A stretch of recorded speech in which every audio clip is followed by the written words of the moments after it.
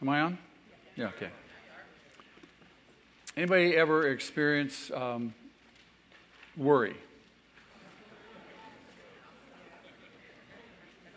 How about anxiety? Anxious, worrisome. How many know that Jesus has something to say to us about that? This morning and next week, it's a 2-part little series, okay? Such an important subject. I want us to look and read the passage we've been studying for the past couple of weeks, beginning of verse 19, because it does lead to and is connected to the succeeding passage beginning at verse 25, when Jesus says, don't worry, don't be anxious. So if you have your Bibles open to Matthew chapter 6, just read right along with me. He says, do not store up for yourselves treasures on earth, where moth and rust destroy, where thieves break in and steal. But store up for yourselves treasures in heaven, where moth and rust do not destroy, and where thieves do not break in and steal. For where your treasure is, there your heart will be also. The eye is the lamp of the body. If your eyes are good, your whole body will be full of light. But if your eyes are bad, your whole body will be full of darkness. If then the light within you is darkness, how great is that darkness? Now recall that he uses the term eye, but that term really is reflective of what? Our hearts. So read that as our heart. Then he says, no one can serve two masters. Either he will hate the one and love the other, or he will be devoted to the one and despise the other. You cannot serve both God and money. So he gives us that passage. He speaks to us. And he's talking to us in that passage about one particular perspective. What is that perspective? Do you recall? An unswerving loyalty to kingdom values. That's what he's talking about in that particular passage. And that gives way. You'll notice in verse 25, what's the very first word of verse 25? Therefore. So he sets the stage with those first verses, and he talks to us about our loyalty. And our loyalty should be that of just absolute commitment to him and to his value system. We have been committed to this world's value system, haven't we? All of us have come out of the world. All of us were at some point non-believers. And for some marvelous reason, and by God's grace, he caused the scales to fall off of our eyes, and we saw like we'd never seen before. We commit our way to Jesus. And where we were committed to the values of this world, because that's all we ever knew, we grew up with that stuff. It only made sense to us. Now a whole new world opens up, right? The spiritual realm. And we make the shift, if you will, in our understanding and in our will, in our heart. We make the shift to God's kingdom and to his values. And Jesus says, now, I want unswerving loyalty to me, to my kingdom, to my values. He says it again and again, lots of different ways throughout the Gospels. If you're going to be my disciple, what must you do? What? Yeah, you must what? Deny yourself. Be willing to pick up the cross and follow me. Does that sound like unswerving loyalty? Absolutely. He says in another place, if you love me, what will you do? You'll obey me. He doesn't demand. He says if. He gives the choice to us. So we say yes or no. Either I'm going to follow you, I'm going to follow you wholeheartedly, or I'm not going to do it. It's one or the other. We sang that song. I'm going to lay down all my pride. We'd like to be able to say we can do that, but it's a matter of learning how to lay down that pride, isn't it? How to die to ourselves. And so he launches into the second part of his discussion, beginning in verse 25. He says, therefore, Because once we make a commitment to his kingdom, that leaves a lot of unknowns, doesn't it? We go, yeah, but what if? So he anticipates that. He says, look, once you commit yourself, unswerving loyalty, I know you're going to have some doubts. I know you're going to worry. I know you're going to be anxious about stuff that you're giving up, giving away your old lifestyle. So he says, don't worry. Don't be anxious. Yeah, but. Therefore, I tell you, do not worry about your life, what you will eat or drink, or about your body, what you wear. Is not life more important than food, and the body more important than clothes? Look at the birds of the air. They do not sow, or reap, or store away in barns, and yet your heavenly Father feeds them. Are you not much more valuable than they? Who of you by worrying can add a single hour to his life? And why do you worry about clothes? See how the lilies of the field grow. They do not labor or spin, and yet I tell you that not even Solomon in all of his splendor was dressed like one of these.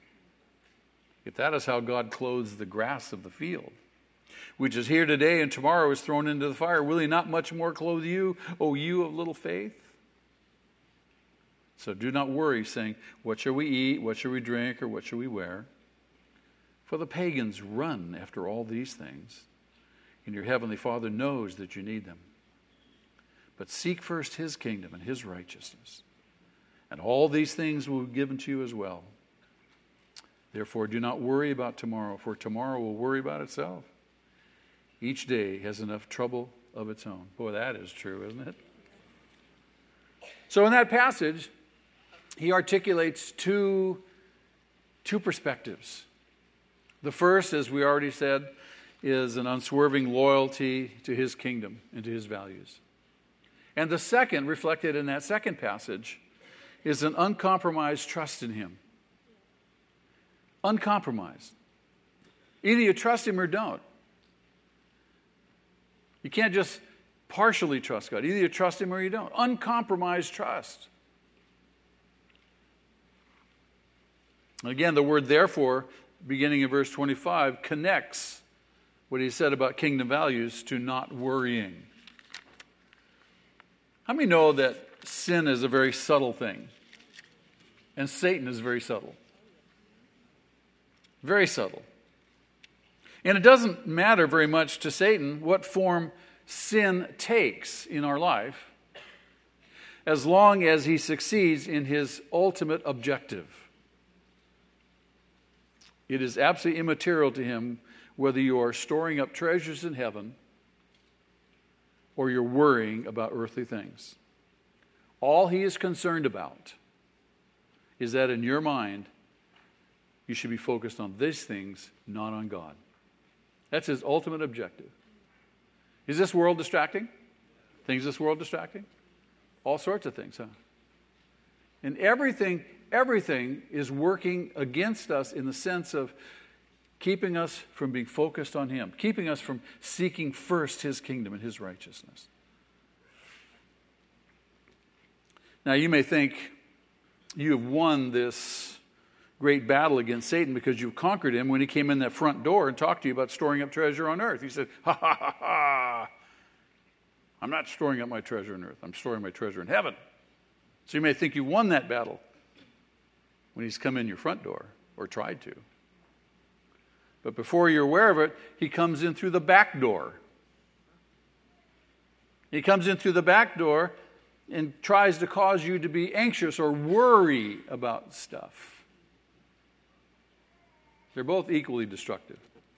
Destructive to your life and to your relationship. And if you hadn't noticed, he's unrelenting. He never gives up. He sends wave after wave after wave of anxious thoughts, worrisome things to possess, things to want. Loyalty to kingdom values, when you're really loyal to him, means, quite frankly, that you reject any and all subservience to any earthly thing. Whether that subservience evidences itself in just accumulating endlessly, or if it is something that is stamped by some frenetic, faithless, and worried scurry after the necessities of life. And we do that. Sometimes we can be like little gerbils on that wheel, just, and we end up frustrating ourselves. The believer is not to worry about necessities, Jesus says. Not about food, not about drink, not about a body, not about clothing. Not to worry. The phrase, do not worry, in the NIV is also translated, don't be anxious, in the ESV. The idea is, don't be anxious, don't be overly concerned and caring. You can have genuine concerns, but not let those concerns slide over into worry and anxiety. And it can easily happen. It can easily happen. In other words, we're to stop worrying and never start it again. Is that possible? Is it possible to make a decision and say, that's it. I'm going to stop worrying and I'm not going to worry ever again? Is that possible? Yes, it is. Have you never made a decision about something and you moved on? You said, that's it, I'm done, no more. We call that repentance, don't we? It is possible. It is possible to say, you know what? I'm done with worrying. I'm done with being anxious. No more. You can make that decision. When you realize how destructive worry and anxiety are to your life and how those things really do cause you to focus away from God's kingdom. You end up living a frustrating life. No one wants to live that kind of life, isn't that true? It just requires some personal discipline, that's all. I have much that I'm concerned about. Much that I'm concerned about. But I refuse to worry. I refuse to be anxious. I will not go there. Why?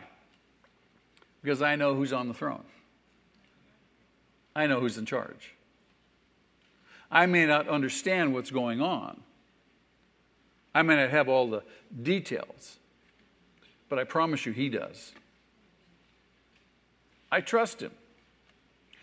He has revealed to me his faithfulness again and again and again and again and again. I have no reason to doubt him. I have no reason to be anxious. I have no reason to be worry-wart. But some of us are genuine worry-warts, and we don't even know that we worry. It's so much part of us. We think it's normal. You might want to ask God, God, show me if I'm a worry-wart. Reveal that to me so I can make a decision no longer to be a worry-wart. Worry is a sin. How many knew that? It's a sin. It's a sin. It's the sin of distrusting the promise and the providence of God. Has God made good promises to us? Absolutely. Are his promises sure? It's a distrust of his promises and his providence. The Bible tells us that God is absolutely sovereign over everything. He is at work in our life. Someone's in control. Even when I feel out of control, someone's in control. Is that good news? Sure it is. See, Jesus is telling us, he says, because earthly treasures don't satisfy us. And they don't last. Have you noticed that? Last night, the service Saturday night, we were talking about earthly treasures, and I just asked for some random things that people want, earthly treasures. Someone said television. And then it went from that to HD television. And then super HD. and then 100-inch screens. I mean, it just kept escalating. And that stuff, in the beginning, we go, wow, look at that, isn't that cool? We invite our friends over, look at that.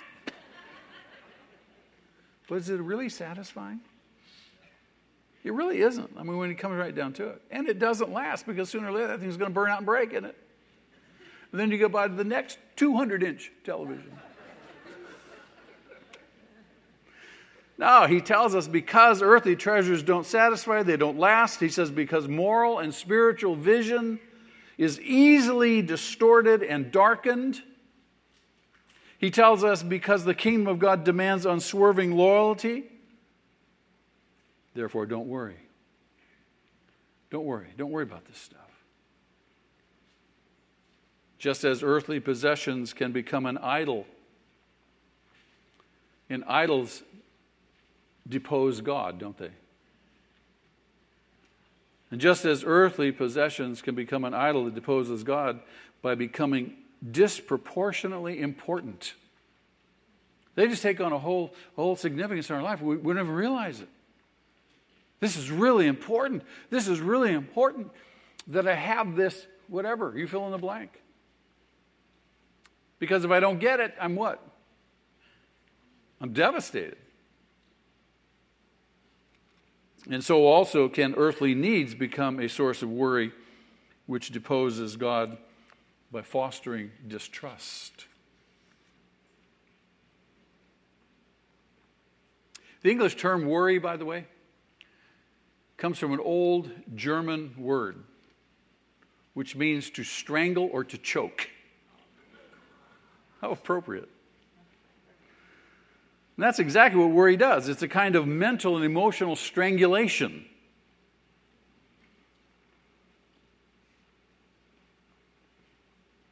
And it probably causes more personal and physical afflictions than any other single cause. Worry. Worry. I read once that a dense fog extensive enough to cover 7 city blocks 100 feet deep, that fog was composed of less than 1 glass of water. Isn't that amazing?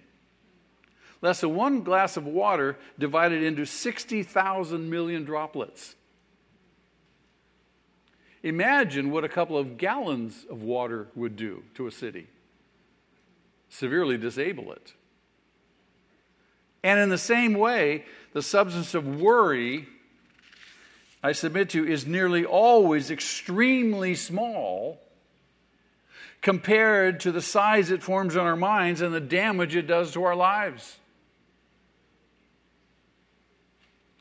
Someone once said, worry is a thin stream of fear that trickles through the mind, which, if encouraged, will cut a channel so wide that all other thoughts will be drained out. You ever notice when you start worrying and getting fretting and anxious about something, you can't think about anything else? You can't think about anything else. You can't concentrate on anything else. It's just a little trickle of fear. But you let it feed, you start focusing on it, it just expands and expands and expands.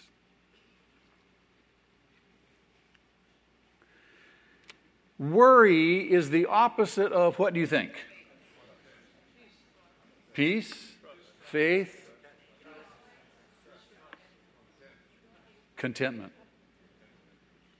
Contentment. Have you ever said, I'm content? I am content. Husbands and wives are content with what God has given them and the other person, aren't they? Right? That's why our divorce courts are empty. We're content.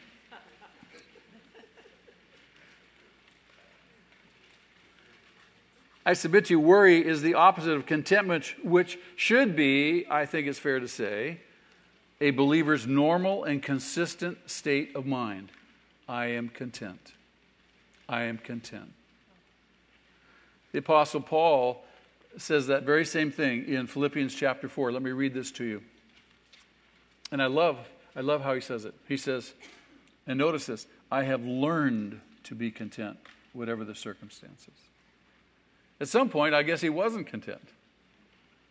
But he learned to be content, whatever the circumstances. So I guess, despite what you might think, you can actually learn to be content. And in learning to be content, you diffuse what? Worry. I've learned to be content, whatever circumstances. I know what it is to be in need. I know what it is to have plenty.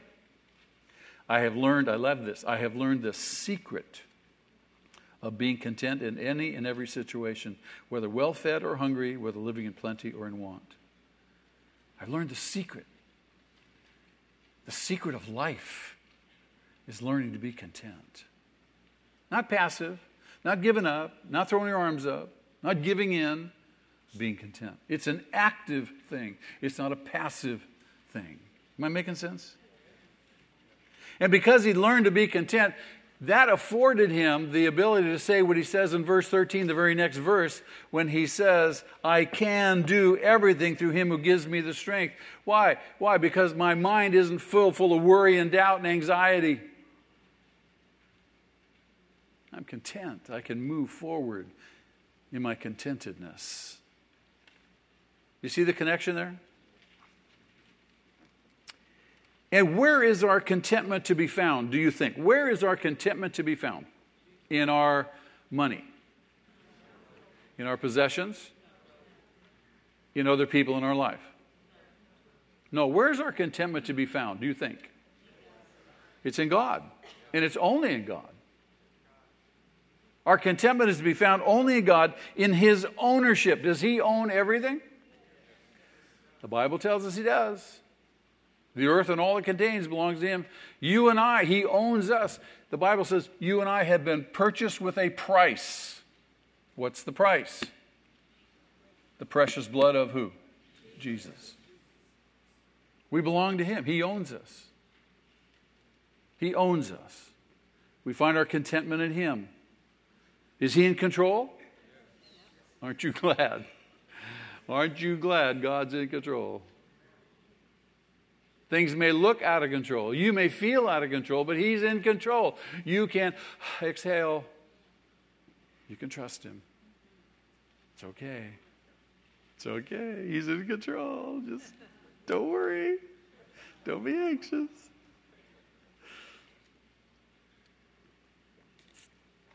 And you be content in His provision. God, whatever you choose to provide, I'm content. I know that you know me better than I know me. I know that you know my needs better than I understand them. I trust you. Whatever you choose to provide at any given moment, I will be content. That's a decision we make.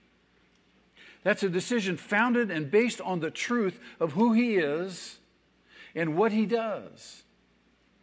And we only know that and have confidence because we read it in His book. He says, I'm telling you what I'm like. Read my book. You don't read His book, how are you going to know? You got to be convinced, right? Our contentment is found only in God. I love what the psalmist says in Psalm 119. You are my portion, O Lord.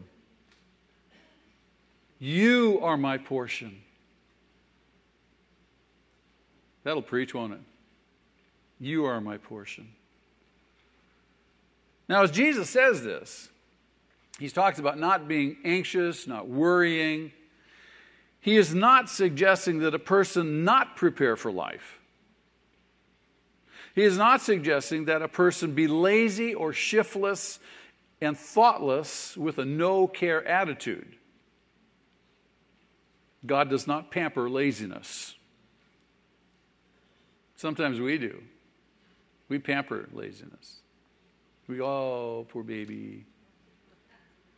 He doesn't do that. He does not pamper lack of initiative or effort or planning. God means for us to be responsible, doesn't He? Psalm 10:4 tells us, Proverbs 10:4. Lazy hands make a man poor, but diligent hands bring wealth. What kind of hands bring wealth? Diligent hands. What kind of hands make a man poor? Lazy hands. In Proverbs 13:4, the sluggard craves and gets nothing. Oh, the sluggard, oh, man, I wish I had that. I wish I had that. I wish I had that. But he gets nothing. Why? Because he's not diligent. The desires of the diligent, he says, are fully satisfied. So the Bible clearly teaches responsibility, diligence. It doesn't teach laziness. A person has to work in order to eat. We understand that, right? A man's hunger, the Bible says a man's hunger drives him on. I got to work.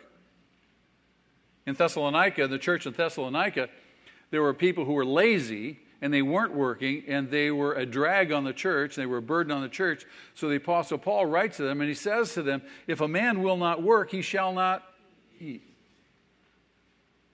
So if you're able to work and you're not working, you ought to be working. Otherwise, you're not going to eat. Don't be a burden on other people when you can provide easily.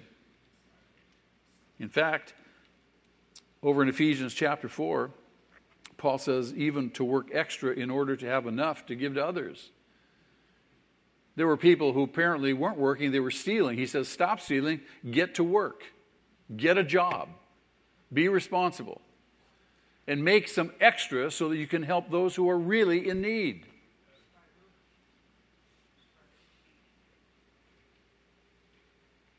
Now, what's Jesus actually talking about in this passage? He's talking about being preoccupied with the material stuff of life. When we're preoccupied with the material stuff of life, we fall into the trap of centering our minds and hearts and energy and efforts on this stuff. And when you center your mind and your heart and your energy and effort on this stuff, I promise you, you are going to be laid low by it, consumed by it. We're not to be wrapped up and tangled in the things of this world. When Paul writes to Timothy, a young pastor in 2 Timothy, 1st, 2 Timothy, and Titus are called pastoral epistles. They're instructions to pastors. What's the church? How does the church function? How does a pastor lead? Those epistles are written for that purpose. And one of the things that Paul writes to Timothy about, he says, don't get entangled in the things of this world. It's going to distract you, and they'll consume you. As Christians, we're not to be groping for more and more stuff and hoarding more and more stuff for ourselves. We're not to seek first the stuff of this world, but rather God's kingdom and his righteousness. He's talking to us about being so wrapped up in securing things that we become anxious and disturbed and sleepless. I just can't get to sleep, Pastor. Pray for me. I can't get to sleep. I said, if you can't get to sleep, read your Bible. Lay in bed, prop yourself up on a pillow, open your Bible, start reading your Bible. I promise you, you'll go to sleep.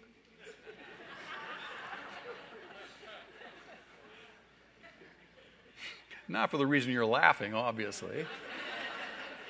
Because there's a shift in your thoughts, a shift of the focus. You're laying there tossing and turning, you're consumed about whatever. You got a test tomorrow. I got to pass this test. I can't get to sleep. I got to make this deal. I got to do this. I got that responsibility tomorrow. All of us have been there, right? Haven't we?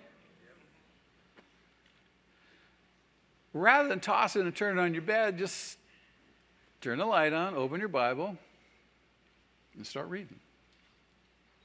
I promise you, before you know it, you wake up in the morning, it'll be on your chest. You'll be drooling all over yourself.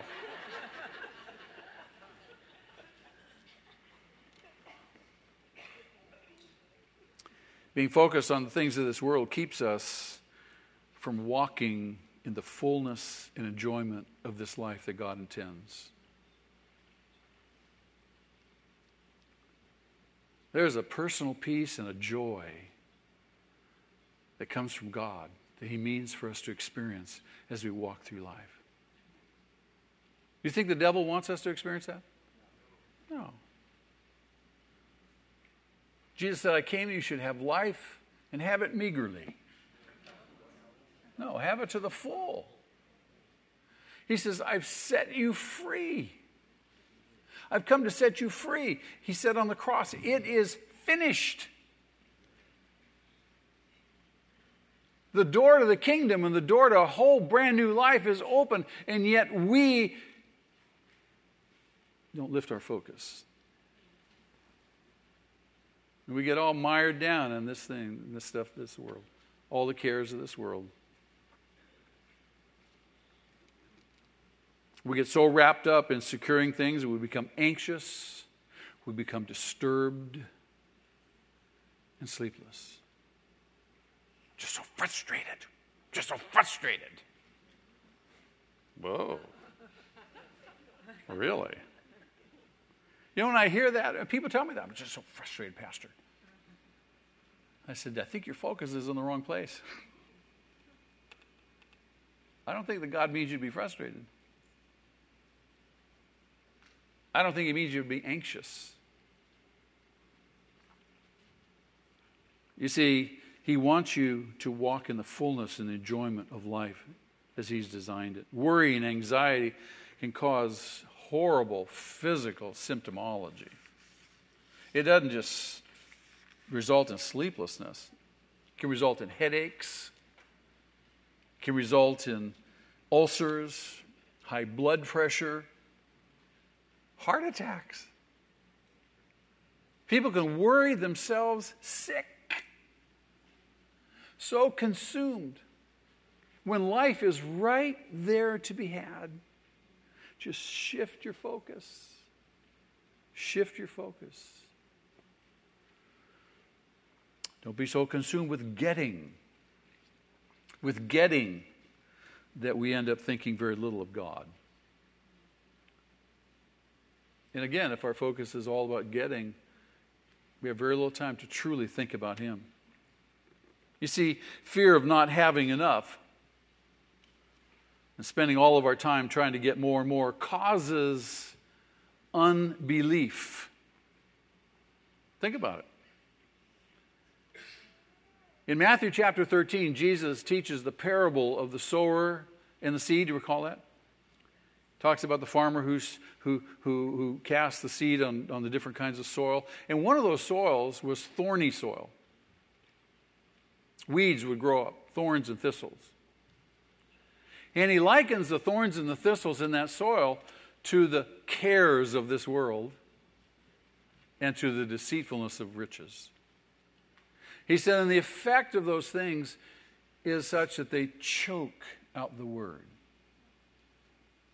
Now, faith comes by what? Hearing, and hearing what? The word of God. Now, if the word of God is choked out, what happens to a person's faith? You become, in effect, a functional unbeliever. And all because you've been concerned about things here. You can talk the good story. You can say the right stuff, but down deep inside where only you know and God knows where you live, down deep inside, you really are full of doubt. You worry and fret. You are a functional unbeliever.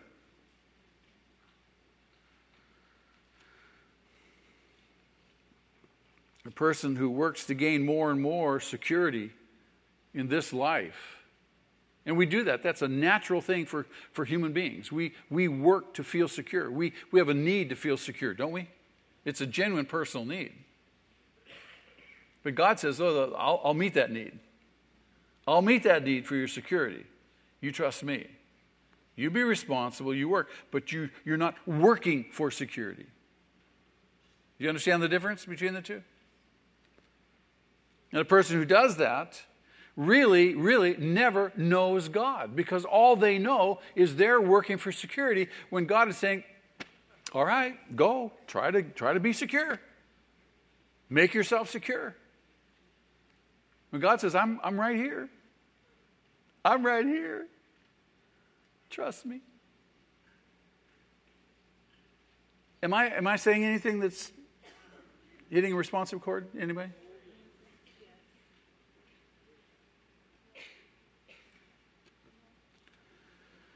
How many want to really know God? Not just know about Him, know Him. God, I want want to know you. I want to know you. Shift the focus. Make him truly the focus of your life. How many want to know God's love and care really?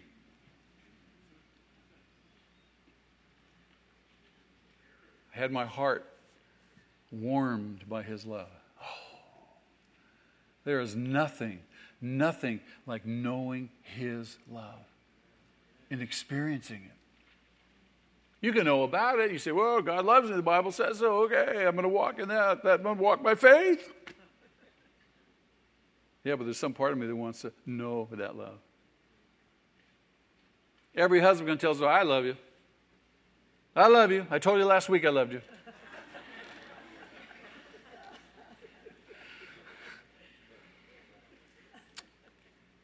But it's one thing for a husband to say to his wife, I love you. It's another thing for her to feel his love and to feel loved. True? I'm always asking wives, I said, do you feel loved? Do you feel loved? Tell husbands, I said, ask your wife, do you feel loved?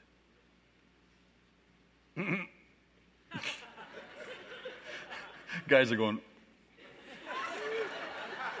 do I dare ask that question?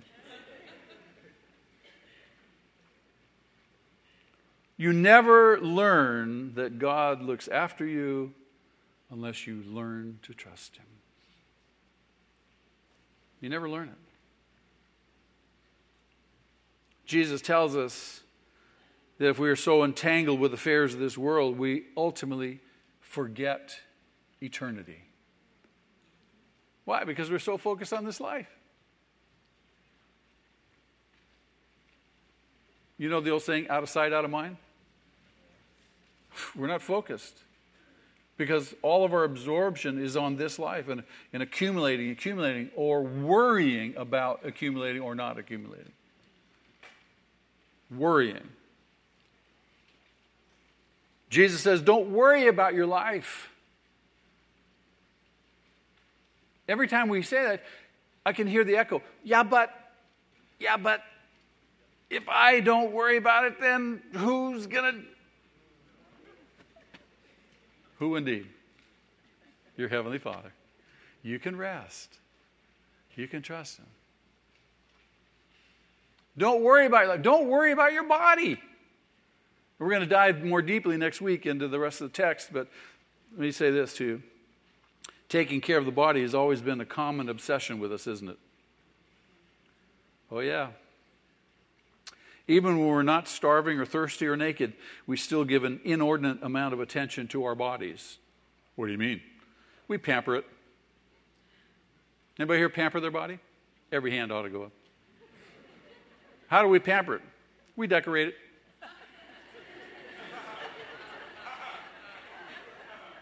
True? We decorate it. We want it to look good. We exercise it. We try to protect it from damage and pain. We build it up. We slender it down. We drape it with jewelry. We try to keep it warm or cool. We train it to work and to play. We try to help it to get enough sleep. And 100 other things to serve and satisfy our bodies. Think about it. All the energy, all the time that we invest in our body. We're obsessed with the body. We're caught up very often with the world's idea, even as Christians, that we live because of our bodies, and hence we end up living for our bodies. Whoa. Think about that. And even when we know better, it's still very often the way we act. Our bodies in and of themselves are not a source of anything. They don't give us life, but they are given life by God. Are we to be good stewards over them? Absolutely. But we're not to obsess about them. We're not to worry about them. We're not to fret over them and be anxious. God is the source of all life, be it spiritual life, be it physical life, be it emotional life, be it intellectual life. So whether he gives us more or he gives us less, we are what? Content. Whether he gives us more or gives us less, we learn to be content. That's a huge guard against worrying and anxiety. We learn to be content. Thank you, God. We thank him for what he's provided. Thank you, Lord, for what you've given me. Thank you. The fact that you can do that genuinely from your heart is an expression that you are content. Thank you. It's a guard against worry and anxiety from creeping in and taking hold.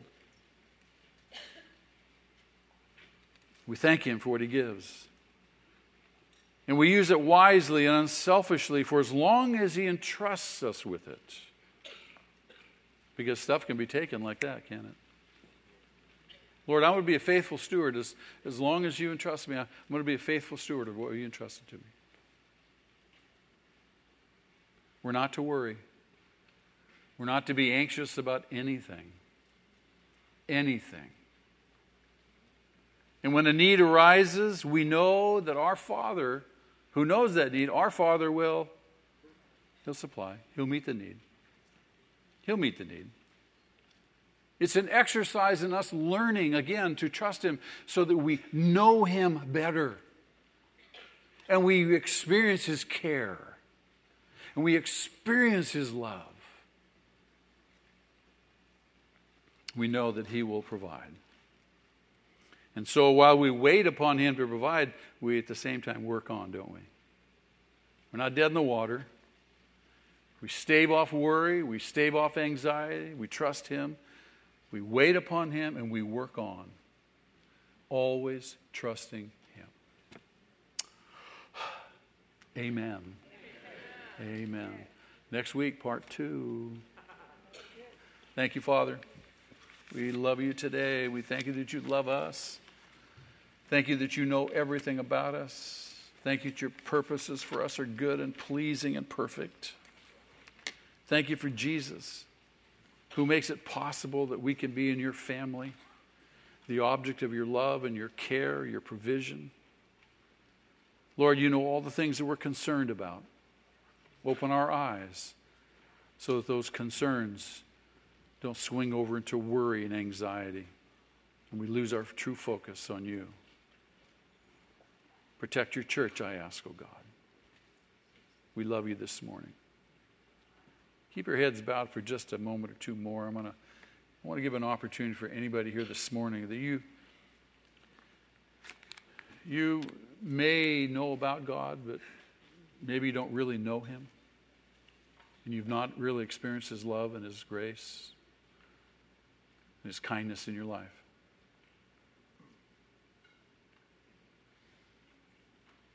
The Bible tells us that we're in need, as we talked about this morning, we're in need of God in our life. That he becomes the focus, really. And we know how easily distracted we can be. But there may be some this morning here who you quite frankly are becoming very, very aware of your need for him. And I just want to pray with you this morning.